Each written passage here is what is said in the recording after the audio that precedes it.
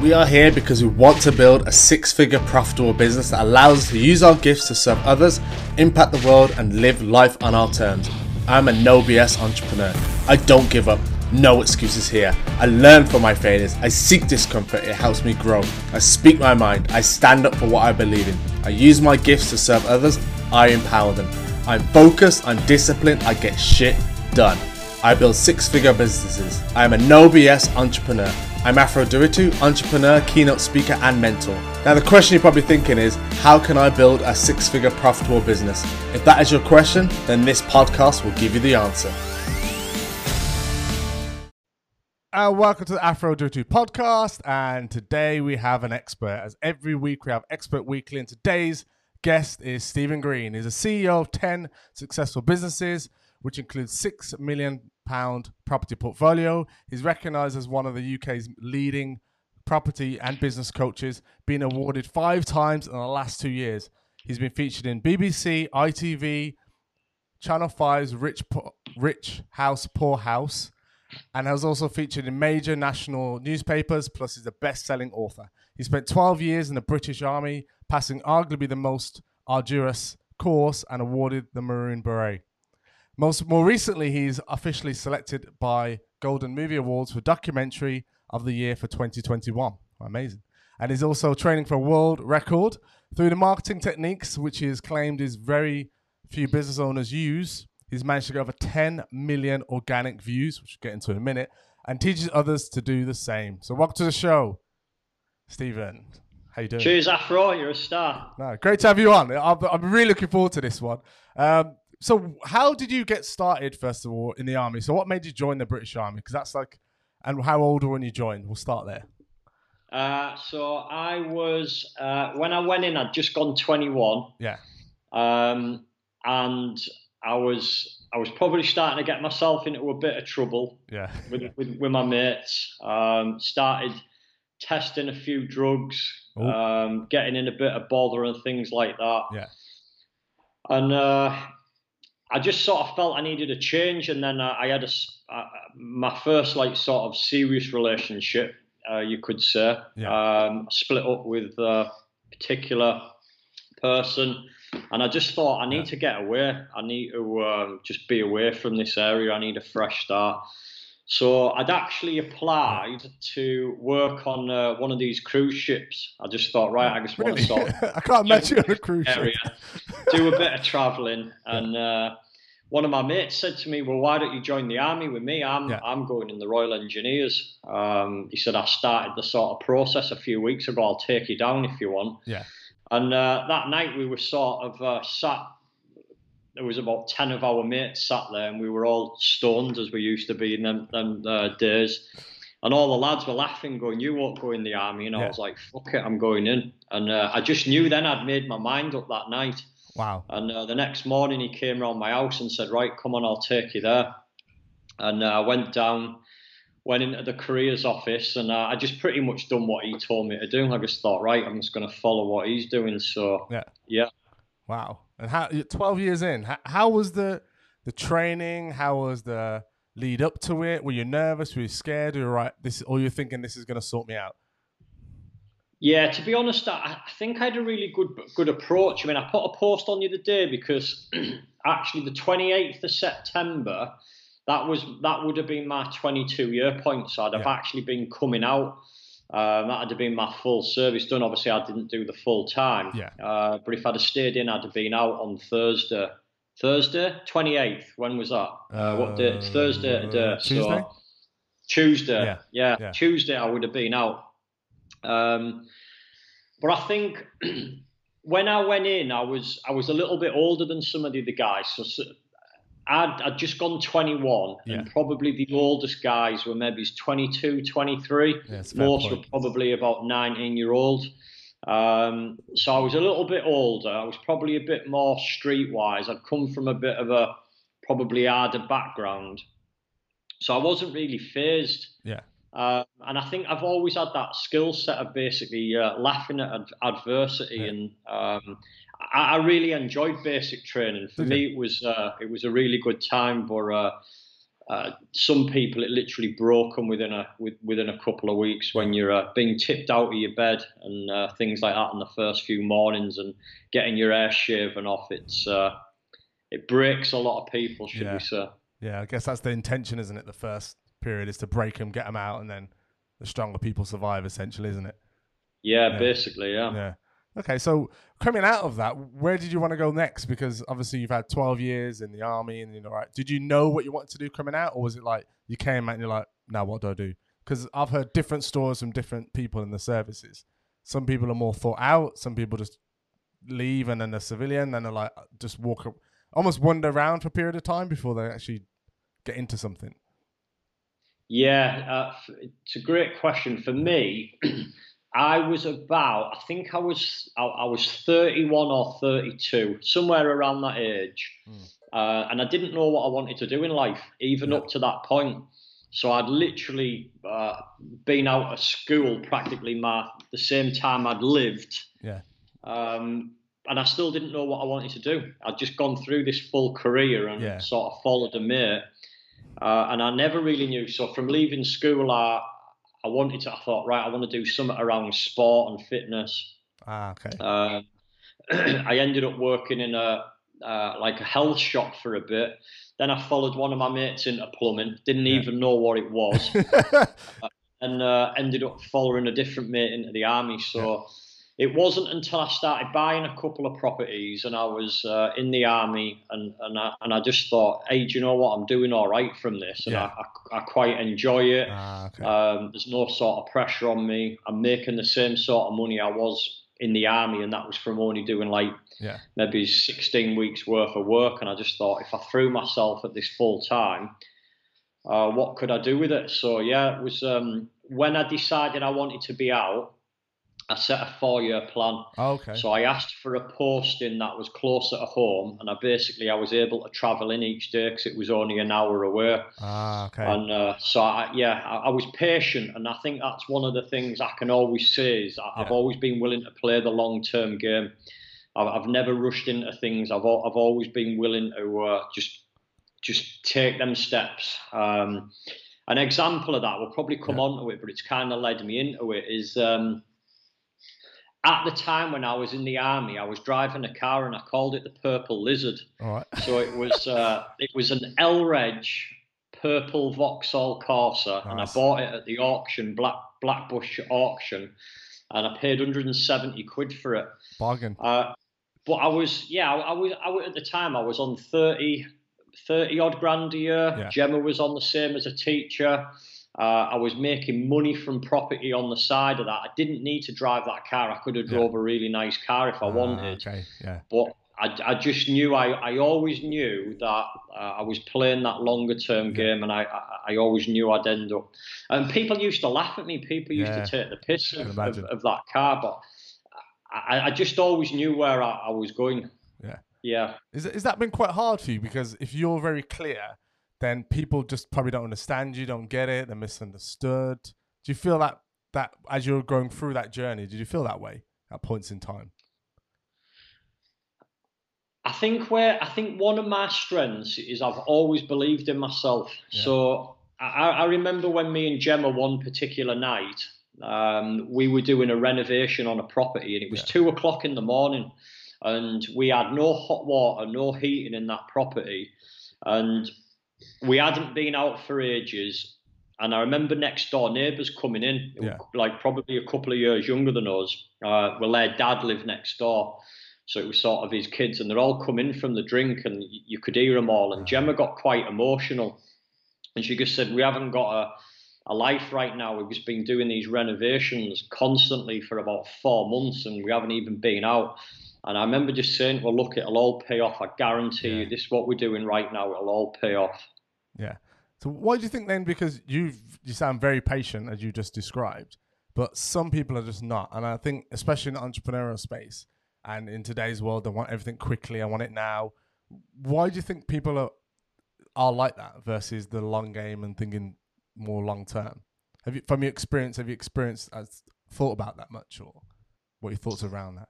I think it's, if I'm honest, I think it's a lack of awareness. So I think it's just being short-sighted. Yeah. Most people will play the short-term game over the long-term game. Yeah. So they'll take that instant gratification of eat the cake, eat the chocolates, take £100 now rather than 1,000 in a month. I just think that's just the mentality of people. Yeah. People are not willing to grind, and I think it's getting worse. I think we're in 2020. I think we're in a sort of age where people want everything now because things are faster, technology is faster, we can access things faster. And I think that's making people lazy. People aren't willing to grind and do what it takes to be successful. Yeah, because I've seen many of your posts on social media, and you're very straight to the point. Do you think that puts people off, and you're quite comfortable with that, I'm assuming? Oh, absolutely. Yeah. I know that I'm a very much acquired taste. Yeah. There's a lot of people who say things like, I mean, some people will just say it's too much for me. Yeah. It's too full on. Yeah. Some people probably don't believe what I know to be true. Yeah. For me and for them, I know that people are capable of more than what they think they are. Yeah. And I always go back to, so when I was younger, I always remember listening to like sports stars.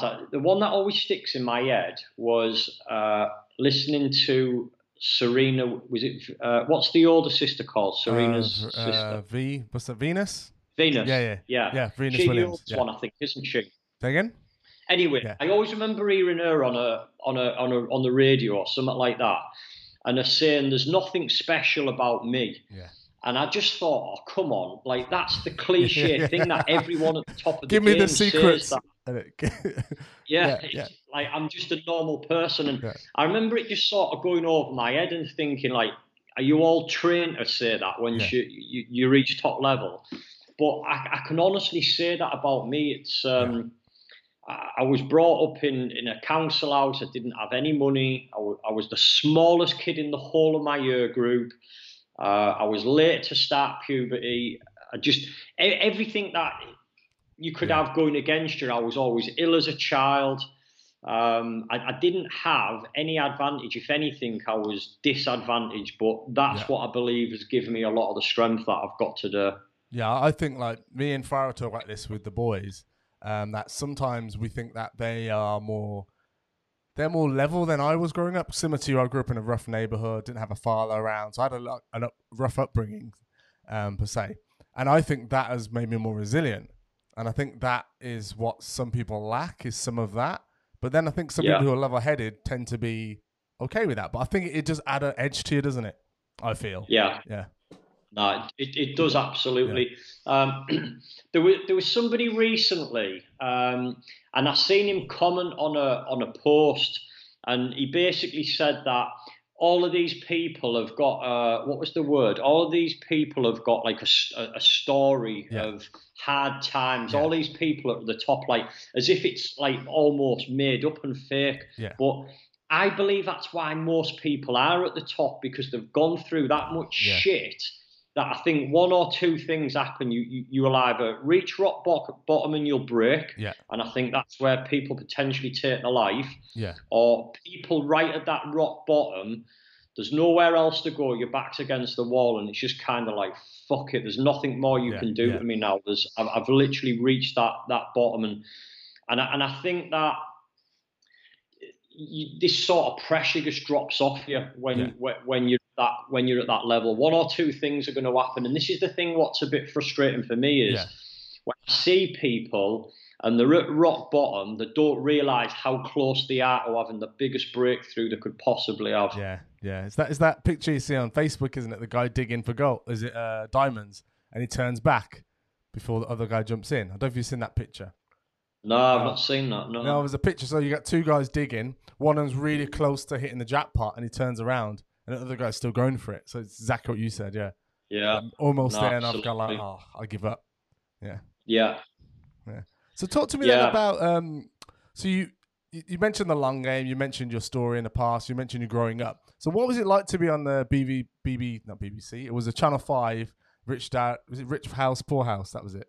Yeah, that's right. That. Yeah. Well, I've done them both. So I was on the BBC. I was on BBC Two on the Mighty Red Car. Yeah. And then the last year on Rich House Poo House. It was a great experience. I've been asked to do quite a lot of stuff like that recently over the last year.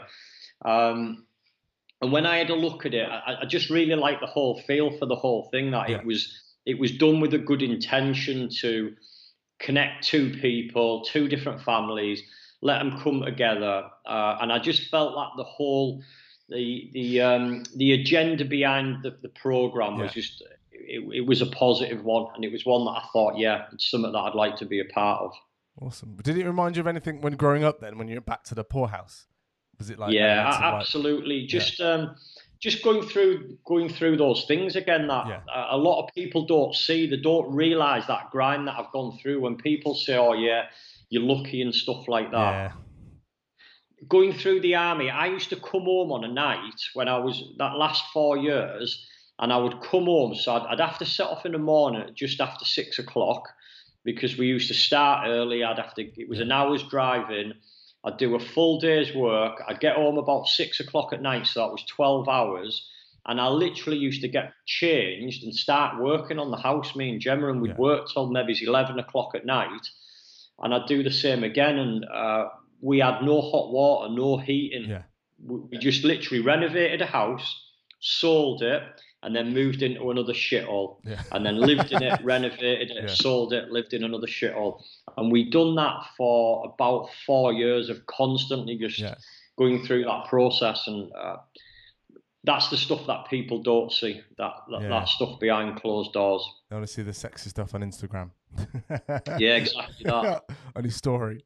So talk to me, what's a day in the life of Stephen Green then? Because on that documentary, I remember you got this chair, isn't it? Some brown chair you sit in and think. My thinking chair, yeah. Yeah, I like that.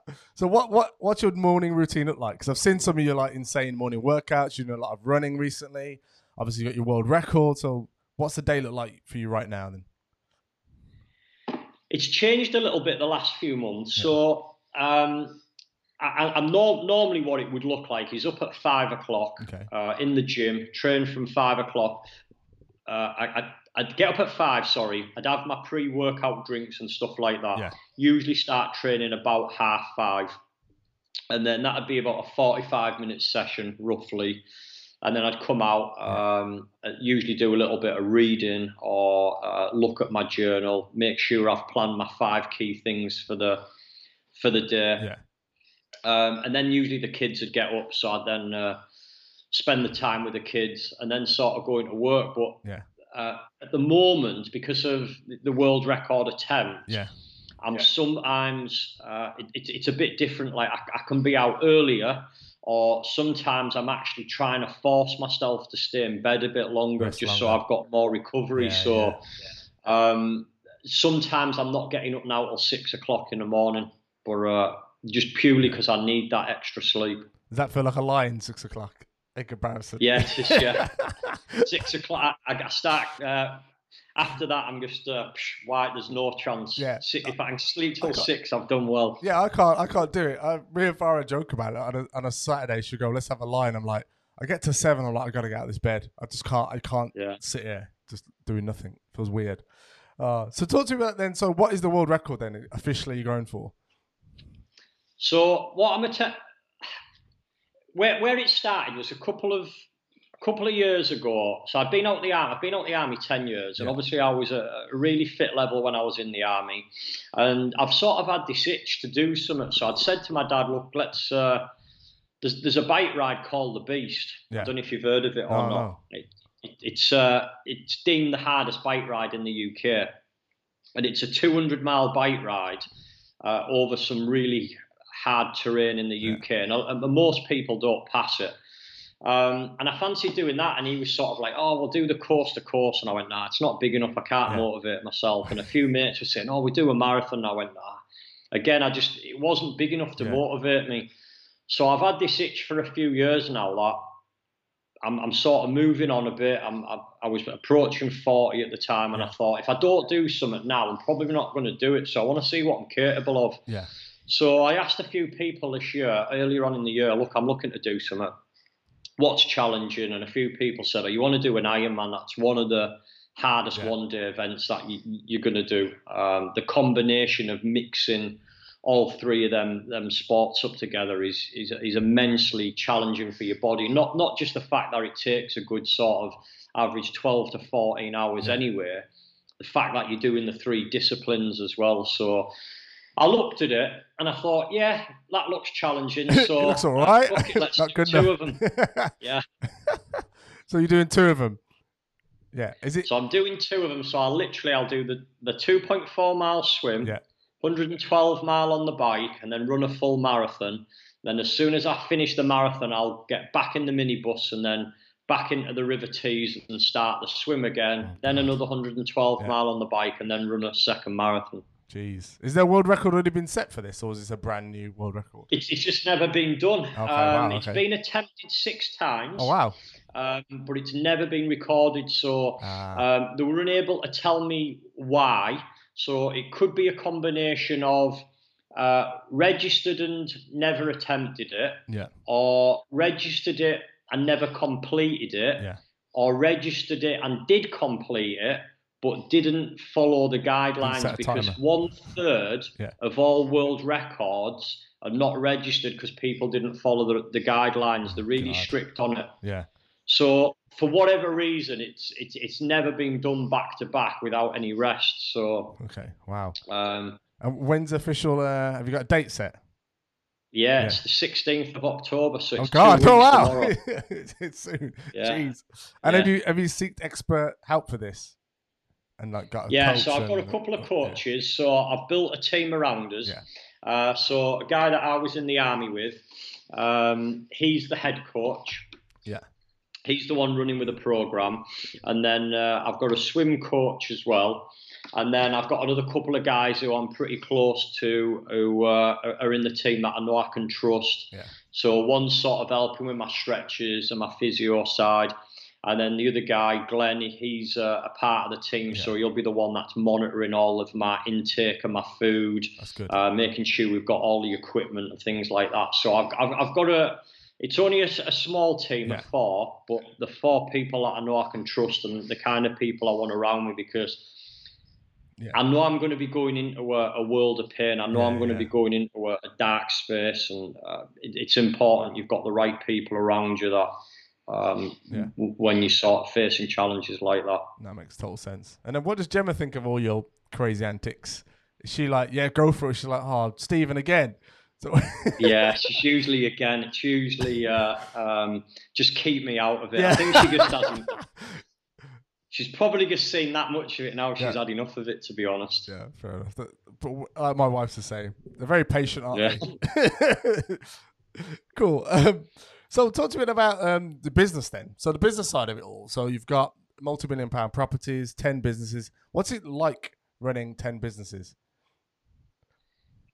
It's really easy, to be honest. I mean, people always say to me, I bet it's really stressful, and it's not, because I have an approach where I only focus on one thing at a time, and I'm really, really good at this. So I say to people, how can I possibly be stressed if I only have one thing to focus on? Yeah. It's impossible. And all stress, all mental health, and people don't like me saying this, and often it can upset people, but mental health is a lack of skill set. When you've got different strategies to deal with things, so let's take overwhelm and stress.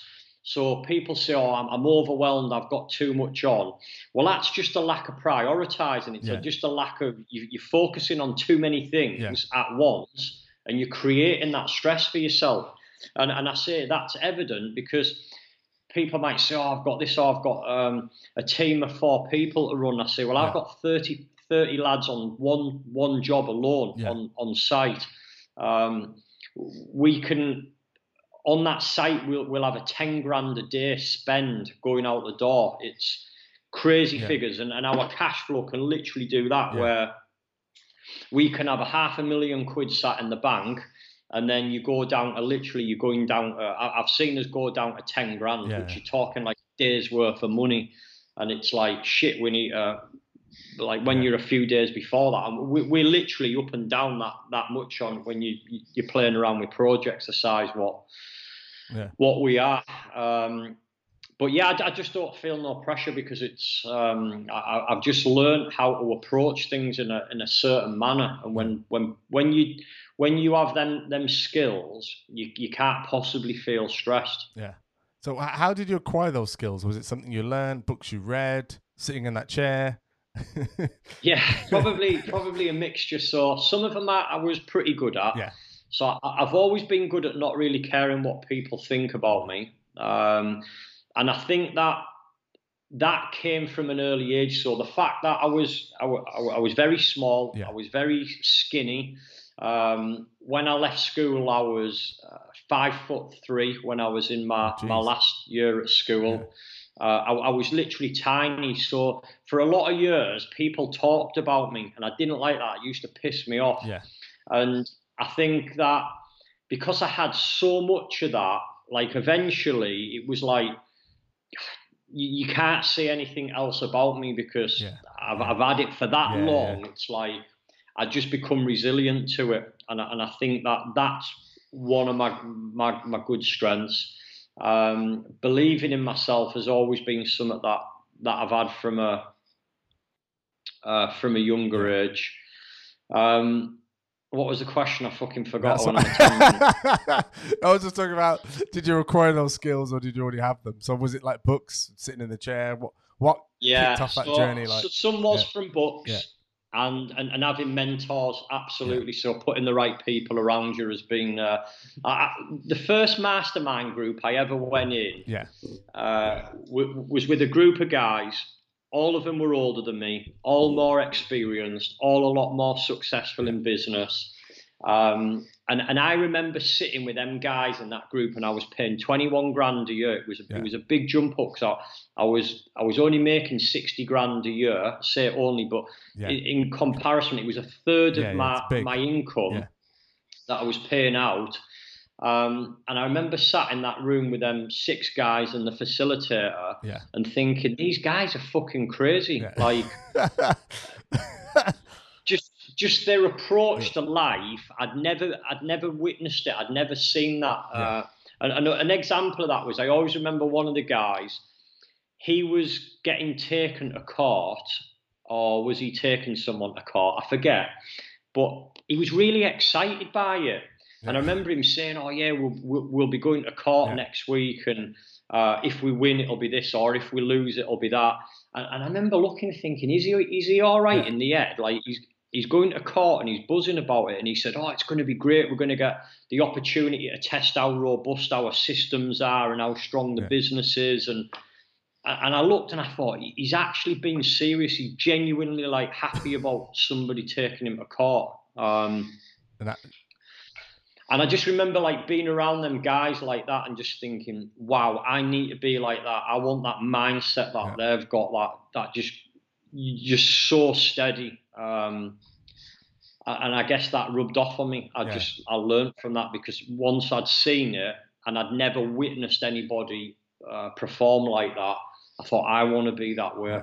Do you think there's like a little, because for me, it was not only being a mastermind, but similar moments where I had like a little glimpse of what was possible. I was like, I didn't know I could do that. And then it kind of opens Pandora's box and you go in it, you're like, oh my God, there's so many things I could do I didn't even know. Was it that kind of feeling at that time? Yeah, absolutely. And that's something that my mentees now, people that I'm working with, they say the same. So I've had people who've sat on the fence and kind of watched from a distance for a few years, and then eventually they've sort of took a leap because they've seen other people getting results. And they've been honest with me and kind of said, look, I thought it was a bit of a scam. I thought it was all like a bit woo-woo. And this guy thinks he's got all the answers to success. And I thought it was a bit bullshit. And they've been honest with me. And when you, like you say, you open that door to them, and it's like, shit, I didn't realize you could do this. I didn't realize people think this way. I didn't realize you can. I just love it. I'm obsessed with it, as Gemma says. So I love that. That's amazing. So in terms of, we've got two questions I've got for you. The first one being around your structure around the mental health piece. You mentioned about dealing with the overwhelm one thing at a time, and this is how you deal with it. Do you think that sometimes, because I'm very similar, I'm straightforward, I think, right, just get organized, just prioritize. But some people find that as not being empathetic. Do you find that sometimes, or is that? I just want to get your view on that. Say that again. Sorry. Some people think that it's what, Afro? Not empathetic. So you're not showing empathy or being kind, if you like. Go easy on me. I've got this going on. I've got that going on. But sometimes I did a rant the other day that sometimes I think it's just a lot of excuses. So where's the line for you, or do you think there is a line? Well, with me, you've probably found out that most people have. I don't have any filters. Yeah. So when I say this, there's no other way that this comes across, or it's mainly going to come across as being arrogant. Yeah. But the steps that I've created and the model that I've created, I genuinely believe what I've created is the best model in the world. Yeah. And if you follow it, I know the results that it gets. And I can't say that any other way. And when people say, "Oh, who do you think you are? That you've got the best steps to life success in the world," and I get it. I get why people are gonna say that, but everyone that's gone through that process it blows their head off. And they just say to me like, "Wow, that's just was not expecting that at all." Yeah, the thing is, it's just like it's been polarizing to an extent, and then you just get the people you want with you anyway, that speak your language, understand you, and then the rest of them just go away, essentially. That's how I think. And this is something that I say to look for. So I think we're in a society, like in a world where everybody needs that approval. Everybody's looking for validation of people. I don't want that. So I would rather, my take on this is, if somebody hasn't got an opinion on you, they're no use in your life. So if somebody doesn't like you, that's good, because they'll now distance themselves. They can go away. You can move them away.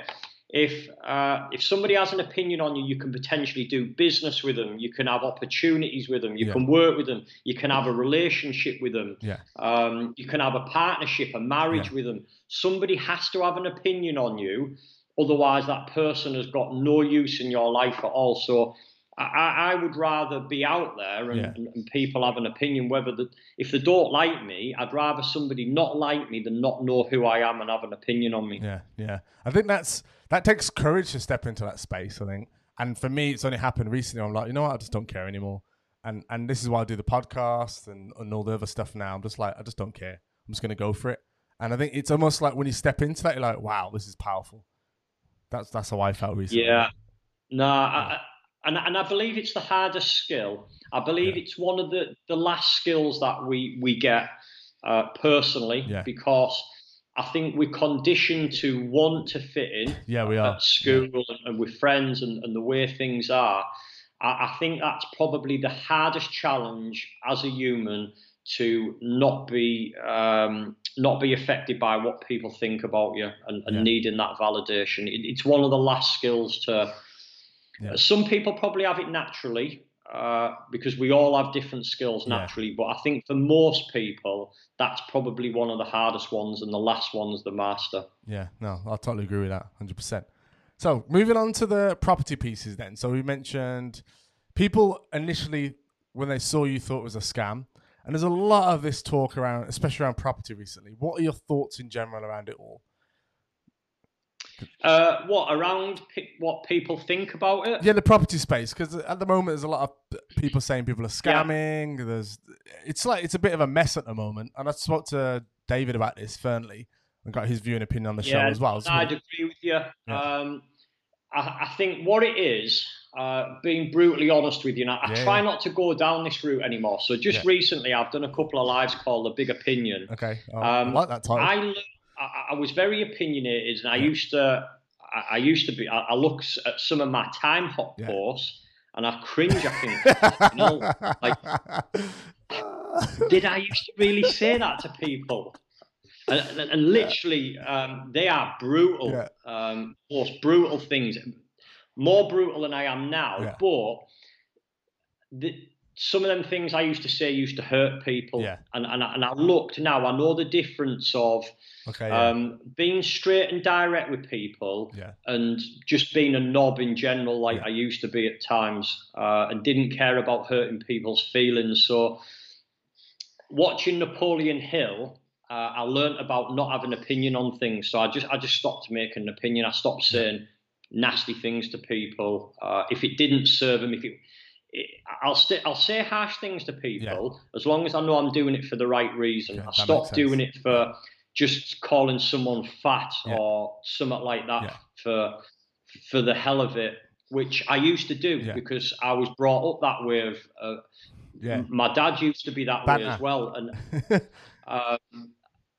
I look now, and it's very, very shallow-minded how I used to be that way. So what I will say, though, because you're asking this question in the property space, I believe that, yes, it is a mess. I believe there is a lot of stuff up in the air. What I do believe, though, is there's a lot of people jumping on the bandwagon and trying to make things worse to get a name for themselves. And I look at them people now and I think, that's the twat that I used to be. Like, I look at that low-level awareness, them people who are going out the way to try and bring other people down. And I never went to them levels. I never sort of went out my way to bring people down. But I could say things that were shallow, you could say. But people who go out their way to just bring people down, for me, you need fucking shooting. I'd just put them down. Wow. You just have no place on earth if your only purpose is to bring people down. So I think it appears to be worse than what it is. Yeah, normally is. The people going out the way and saying some of them things. And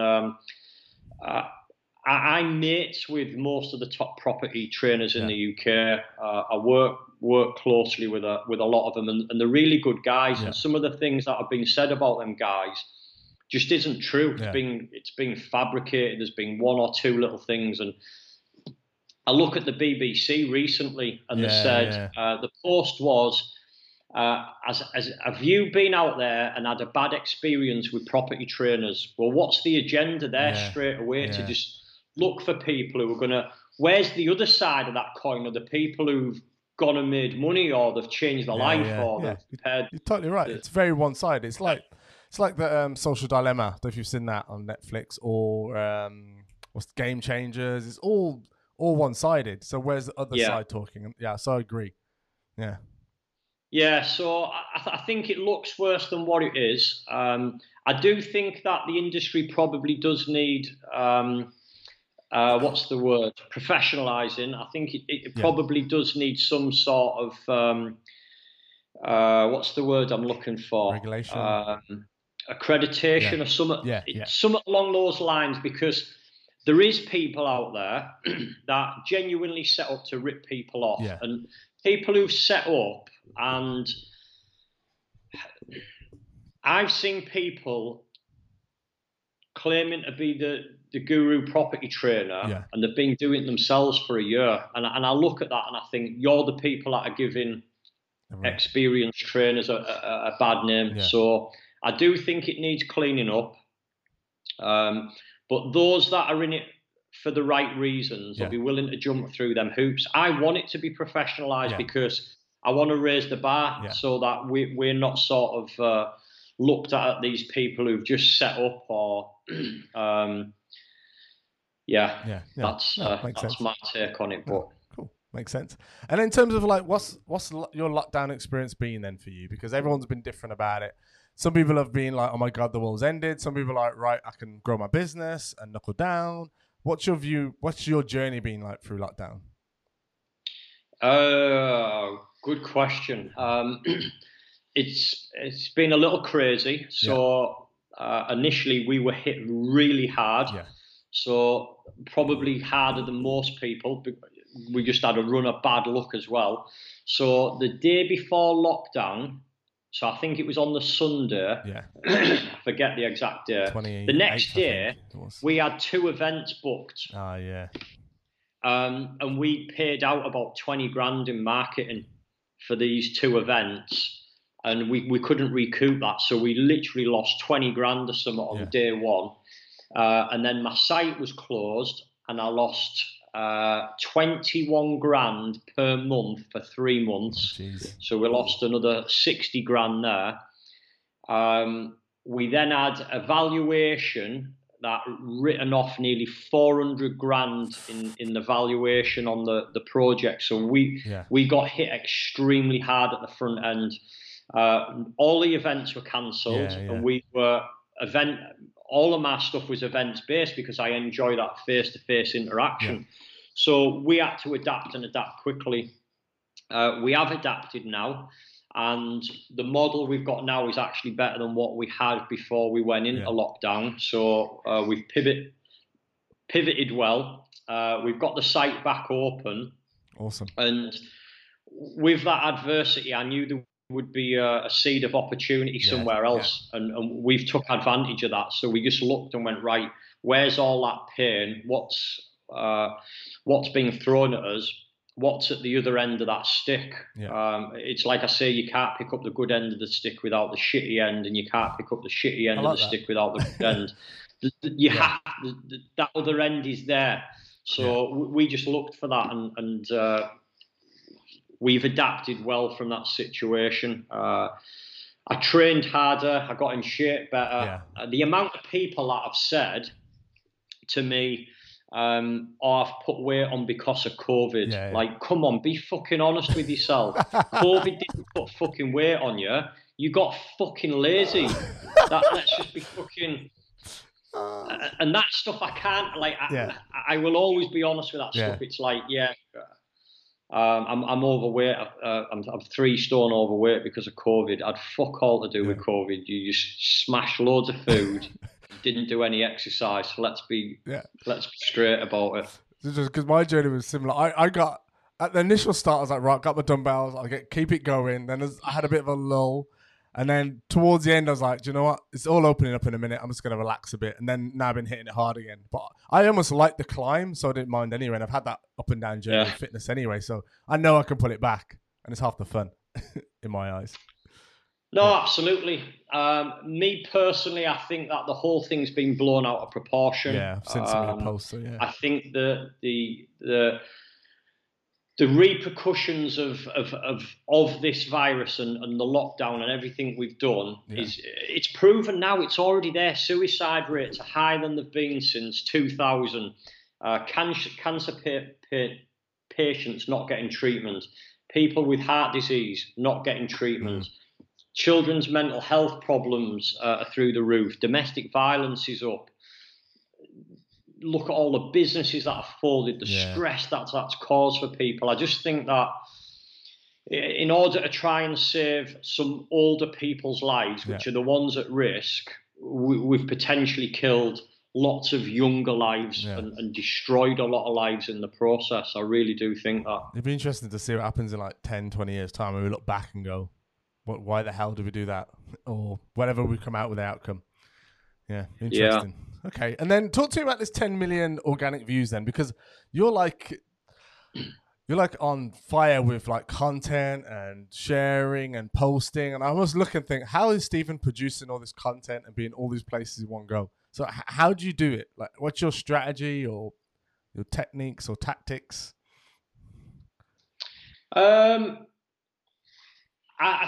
The untapped source, which I believe, and I'm going to be talking about this at Matt Wilson's EMC UK marketing event next year, which is the biggest marketing event in the UK. Yeah, trying to make it as big as like the US ones, isn't he?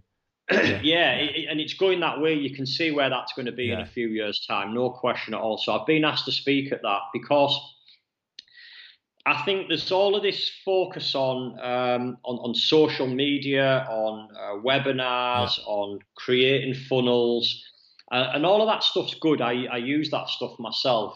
It's good to know that. But I think people really miss out on the older traditional stuff. Yeah. So that stuff's being forgotten. So for me, with Rich House, Poor House, we've had 2 million views off that alone, off that one program. So it had over 1 million views on the night when it was aired, and off the replays, is it the replays? Yeah, I think the so. On demand and stuff yeah, like that. Yeah, it's had over 2 million views that alone, and then off the back of that, we went into the Daily Mail, the Mirror, the Sun. God, wow. All of the major papers, which had about another 4 or 5 million views. And then I've just learned how to tap into the papers and the radio. Yeah. So I've been in probably the local paper 10 times in the last couple of years, on radio. And all of these things, you're getting a great reach all the time. And I think people really underestimate that. And people think it's difficult to get in your paper and get on a radio station, but it's not. That these people are looking for people to talk about stories. So I would say if you've done something, or you're aiming to do something, you're releasing a book, or you've maybe got a new business in your area, you'd be surprised how keen your local radio station and papers are to talk to people about these things. And you can easily get a couple of 100,000 views even just off your own local newspaper. Yeah, it's just asking, isn't it? Simple as that. Yeah. That's the secret sauce. Just ask. People always want something secret. Literally is. And once you've cracked one of them, you can jump on the rest. And I've said that, that you've seen the post that I've put out. So if one newspaper's covering a story, you let the others know, they'll want to cover it as well, because they think they're missing out on something. And a little sort of tip that I teach people is, and I've done this before, where I'll ring the radio station or one of the local papers or something like that, and I just say, I've had a missed call. I've had quite a lot of papers contact me, reference covering this story. I'm not quite sure it was who left the message. As soon as you've said that, it's like, oh, what's this? What's happening? That's a brilliant one. Can you tell it? That's brilliant. Yeah, I think it probably was somebody in our office. Just tell me about it, though. And before you know it, it's the publishing it. And then once you've got one, you can then go to the others and say, so-and-so's covering this. Do you want to cover it as well? Leverage, isn't it? Yeah, exactly that. Leverage, that's awesome. I like that. Not just poetic license. Yeah, exactly. Yeah, exactly. It's a game. Just got to play the game, haven't you? It's the media game. Play the game to your advantage. It's a bit of fun as well, isn't it? I'm sure. Yeah, so that's one of the biggest tactics. And then it's just about being consistent. So I would say be consistent and be yourself. Yeah, they're the two biggest things. So being myself, people just like that. Where I think people make a mistake, and I see this quite often, is people try to be this different person on YouTube or in the papers or whatever, and then when people come to see them, it's like, you're not that person that I seen on YouTube. So for me, that's why I just swear I'm just myself. I was like that on Rich House, Poor House. And then that way, if you're true and authentic, then people either like you or they don't. If they don't, that's fine. We all don't connect with each other. But people will resonate with you for the right reasons, because they've seen your true personality. And then the other thing is just being consistent. So getting them posts out regular. So we put 3 videos out on YouTube a week. That's what we aim to do. And I post every day on Facebook, and then usually 3-4 times a week on LinkedIn. And it's just you will literally build them numbers the more consistent you can be. Yeah, I've definitely felt that more than ever now. Now I've got a consistent system going, and it's like I feel the momentum going with me. I'm like, okay, this is happening, and you build traction, don't you? And you just got to keep pushing that boulder up the hill. It gets easier-ish. And it's like this, what you're doing now. It's a great example. This is obviously now going to go out to all my audience. So you've potentially just, I mean, if I share this across a couple of the groups I have, you're potentially going to, you could get anywhere up to 50,000 people. Will all of them 50,000 watch it? No, but quite easily 1,000 could within sort of a week. So by doing a podcast and stuff like this, you can tap into a lot of people organically with extremely little cost at all. Yeah, I think it's a great way. Plus, I always think of it as a win-win. You win because you get some content you can share. I win because I tap into someone else's audience. The audience wins because they're getting value from it. So it's all win-win-win. That's what I love. I love doing this every week. It's amazing. Cool. So absolutely. Yeah, it's great. I love it. And then last few questions then. So talk to me about when has been your highest high and your lowest low in business or life? Oh, good question. My lowest low was probably 2013, I guess. There's two that stick in my head. Yeah. So Iraq in 2003. Wow. I struggled with that out there. And then 10 years later, I got PTSD. And I just went off the rails, literally. I was just drinking all the time, fighting, just getting into shit and that again. And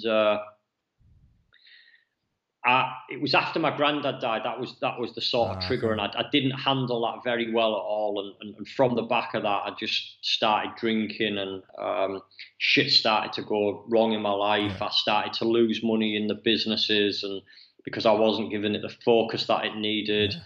And it just sort of created this spiral effect to the point where I then started getting PTSD, and I just cracked. And I had to go see an army psychiatrist. Yeah.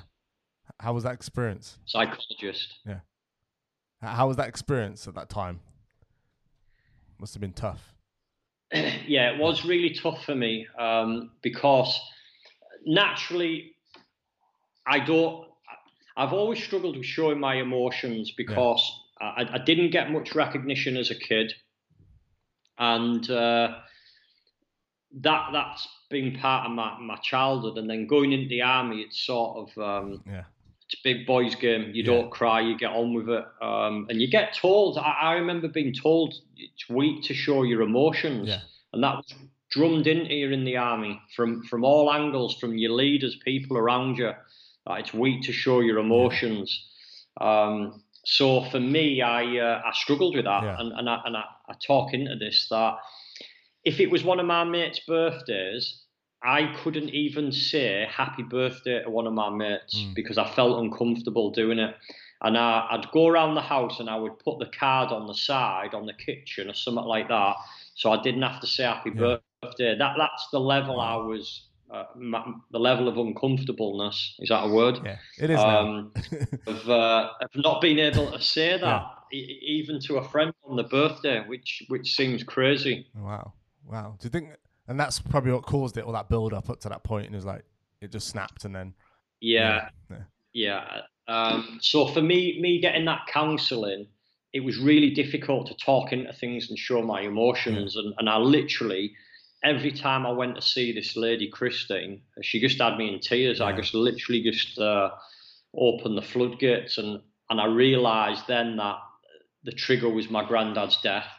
Yeah. And I just remember that day coming out of there the fourth time, and I could feel the weight that had been lifted off me. Yeah. And I literally that day, I remember thinking I thought about my granddad all day because I'd not been willing to think about him. If I seen any pictures, I wouldn't look at them and things like that. And I didn't realise I was doing that at the time. But that particular day when I realised that, I just thought, my life's going to change. This is it. Because I was always driven. I was always motivated. I had them that in my toolbox. But I just knew that day that this was it. The whole world better move out my fucking way because things are going to change. And literally from that point, I just have just literally gone for it. Just not care about what people have said, and it's like this is where I'm going. I know where I'm going. I'm going to work hard, and people are either on that journey or they're not. It's as simple as that. Oh, powerful stuff. And then has Gemma been? How long have you been together? So was she with you on this journey? We've been together now for 21 years. Oh, wow. So you really do know each other then. So when we got together, we didn't have anything. So We both lived at home with our parents. Yeah. Neither of us could drive. Wow. Gemma was at college, just about to start university. And I'd just gone in the army. I'd been in the army about 6 months. Yeah, wow, yeah, right, so we've gone through all of that together. Amazing. Yeah, so she's certainly experienced the ups and downs on that journey with me. What's been the biggest high then for you? The biggest high for me is probably right now. Oh, wow. Yeah, I would say the last 3 years. Yeah. Probably the last 7 years when I've noticed the biggest difference. But the last 3 years, I've just really, really cemented my mindset and that clarity of where I'm going. And I literally now every day, like I say to people, I was saying this last week that because people say to me, I look like a miserable fucker. I was going to mention that. Yeah. Well, this is something what you said about being dead serious, didn't you? Yeah. And somebody else said that. But I say, like, if you look at some people and people say, I can't believe that person took their life. Yeah. They look so happy. Yeah. So just like somebody can fake a smile, you can look like a miserable fucker but be dead happy inside. Fair point, yeah. And I literally, every day, I love life. Yeah. I get up every day and I am absolutely buzzing on my bed and do what I do. Do you think that's what you misunderstood in that sense? Because when I first met you, I was a bit like... Yeah, massively. I was a bit tentative. I was like, oh no, Stephen Green. Then obviously we sat next year and I was starting to talk to you a little bit. And I was like, okay, he's actually all right. He's a nice guy. Then you did presenting on stage. Like, oh, he's fine. But is that initial probably like, ooh... People, yeah, and I'm naturally that way anyway. I've got two. So when I'm on stage, I literally come to life and I'm a different person. And I always remember a mate of mine when I decided I wanted to do training. It had sort of clicked to me that that's when I was at my happiest points in my life, when I was in the army and I was training others. Okay. And that's when it dawned on me, and I thought, I need to be doing something along those lines. And I spoke with one of my mates and he said, fucking hell, I could have told you that 10 years ago. You're a different person when you teach completely. And I was like, fucking hell, well, like, I wish somebody had told me. But obviously I just found that out. But I've got that side of me where I'm really passionate, appear to be really outgoing. And then when I'm off the stage, I'm a massive introvert, so I don't like being around people. I like to be in my own company, in my house with my family. Don't really like much fuss and things like that. So that's why I can. A lot of people say to Gemma, they've said it for years. A lot of her friends have just said, "Oh, he doesn't look very happy, or he's a bit miserable, or looks a bit angry and shit like that." But yeah, they just don't get me, and that's it. It's as simple as that. Yeah, fair enough. That makes sense. I get that. Cool. And then I got last few questions then. So in terms of like, I got 3 last questions. So I'll ask these questions to most guests at the end of the show. So what 3 kind of tips would you give to someone who's starting out in the space of entrepreneurship? So brand new. I would say get dead clear on what it is you want. So first step is get clear on what you want. Be ultra clear on what makes you happy, and make sure it is what makes you happy, not your ego. Because I was driven by ego for a lot of years and doing things to impress other people rather than what I wanted. So I'd say really be honest with yourself.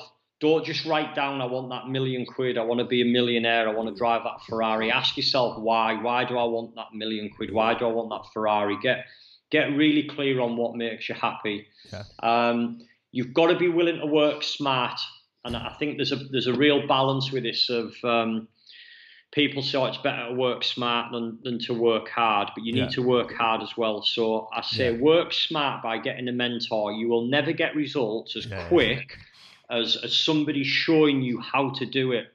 If somebody, rather than you trying to fumble your way through, somebody physically goes, do that, take that action, do that, don't do that.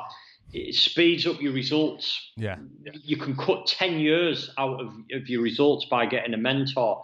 And if people are thinking, well, I don't have money, start with books. It's go on YouTube, look at a couple of people that you resonate with, and start to study them. There's plenty of free content out there to start. And then when you have got money, I would say start getting a coach, getting a mentor, because you'll always get a return on your investment. You've got to be willing to work hard. I truly believe that too many people want it too quick. Be willing to play that long-term game. Be patient. Don't try and fuck people over for that short-term gain. Build long-term relationships. And then I would say after that, you've got to be relentless in what you're doing. Things are going to be hard. Things are going to throw challenges at you. You've got to be willing to keep going and giving back to other people, because that's where we get our main fulfillment. So I'd say to people, whatever you do, whatever path that you take in life, find a way of helping other people on that same path.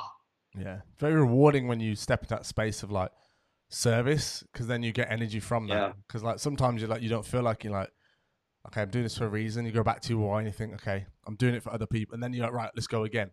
And I think that's very important. A lot of people miss that bit out and go straight to the methodology, the tactics, and let's get doing versus taking that time out beforehand, like you said. So absolutely. Clear, yeah, definitely. Cool, great advice. And then, do you think entrepreneurs are born or made? I think that I don't think they're born. I think they're made. But the reason why people probably think they're born is they're not looking at that. They're not looking at the childhood part. So people might, obviously, most people are entrepreneurs till they're 20, for example. And I'm just pulling a figure out the air that you're probably going to be at least 20. So people think, oh, they've got a natural talent for business. They haven't. It's just what happened in their childhood, in them first 10 years that we can't measure of what did they see. Because some people will have a shit time and that'll make them follow the same path, and some people will have a shit time and they'll look at it and go, I don't want to be like my parents, or I don't want to not have food on the table. And there's certain things I remember from my childhood of not being able, like if we had Cocoa Pops, we weren't allowed them every day. We weren't, and that I used to get told that. And there's certain things I used to want. I remember not trying butter till I was about 10 years old. I never went on abroad as a kid because we didn't have money to go abroad. For me, it was a couple of days on Blackpool with my grandma and granddad. But I remember as a kid being sort of about 14, 15-year-old, and I knew then that my kids were not going to have to fucking go, can I have Cocoa Pops today, and things like that. I was going to create a different path. Yeah. I think it's again, I've seen like some image on Facebook that's very similar to what you're saying. It's like you have a dad who's an alcoholic, and then you have one son who's successful and one who's alcoholic. It's just perspective. What path do you decide to choose? I'm going to follow my dad, or I'm going to create my own because I don't want to be like that. So I totally get that. Yeah, you just got to decide, haven't you? It's just up to you. Absolutely. I think there's two things we can learn from all people: either how to be like somebody, or how to not do what somebody else does. So I think every person we meet gives us the opportunity to learn something. I really do. Yeah, definitely. You could take away something from anything. 100%. Yeah. Completely. Cool. And the last question for the show, I like this question, is if you had a microphone and you could give one message to all entrepreneurs out there, what would it be? Oh, wow. And what was it? One sentence or one message? You can have more than So one message. One message to all entrepreneurs. You are capable of a lot more than you realize right now. Awesome. People find you, Stephen. If they're interested in what you're doing. You can find me on YouTube under my name, Stephen Green with a V. And you can find me under the Property Investment Academy. That's my property page. You can find me. My website is www.stevegreen.co.uk, or you can, if you go on my website, you can get a download of my free book, Safe as Houses. Awesome, great title. And I think that's it. Awesome. Probably Good. something else, but I forgot. Just stick it in the show notes. You give me the links. Awesome. Thank you, Stephen Green. Pleasure, buddy. Thank you for listening to the Afro Juju podcast. And if you enjoyed today's episode, please consider subscribing by hitting that subscription button. You know, it makes sense. Every day you'll get a daily dose of my secrets into how to build a six-figure business. We'll talk about things like entrepreneurship, marketing, and business. So hit that subscription button now and get alerted on the next video. Catch you in tomorrow's show. You know, it makes sense. Hit that button.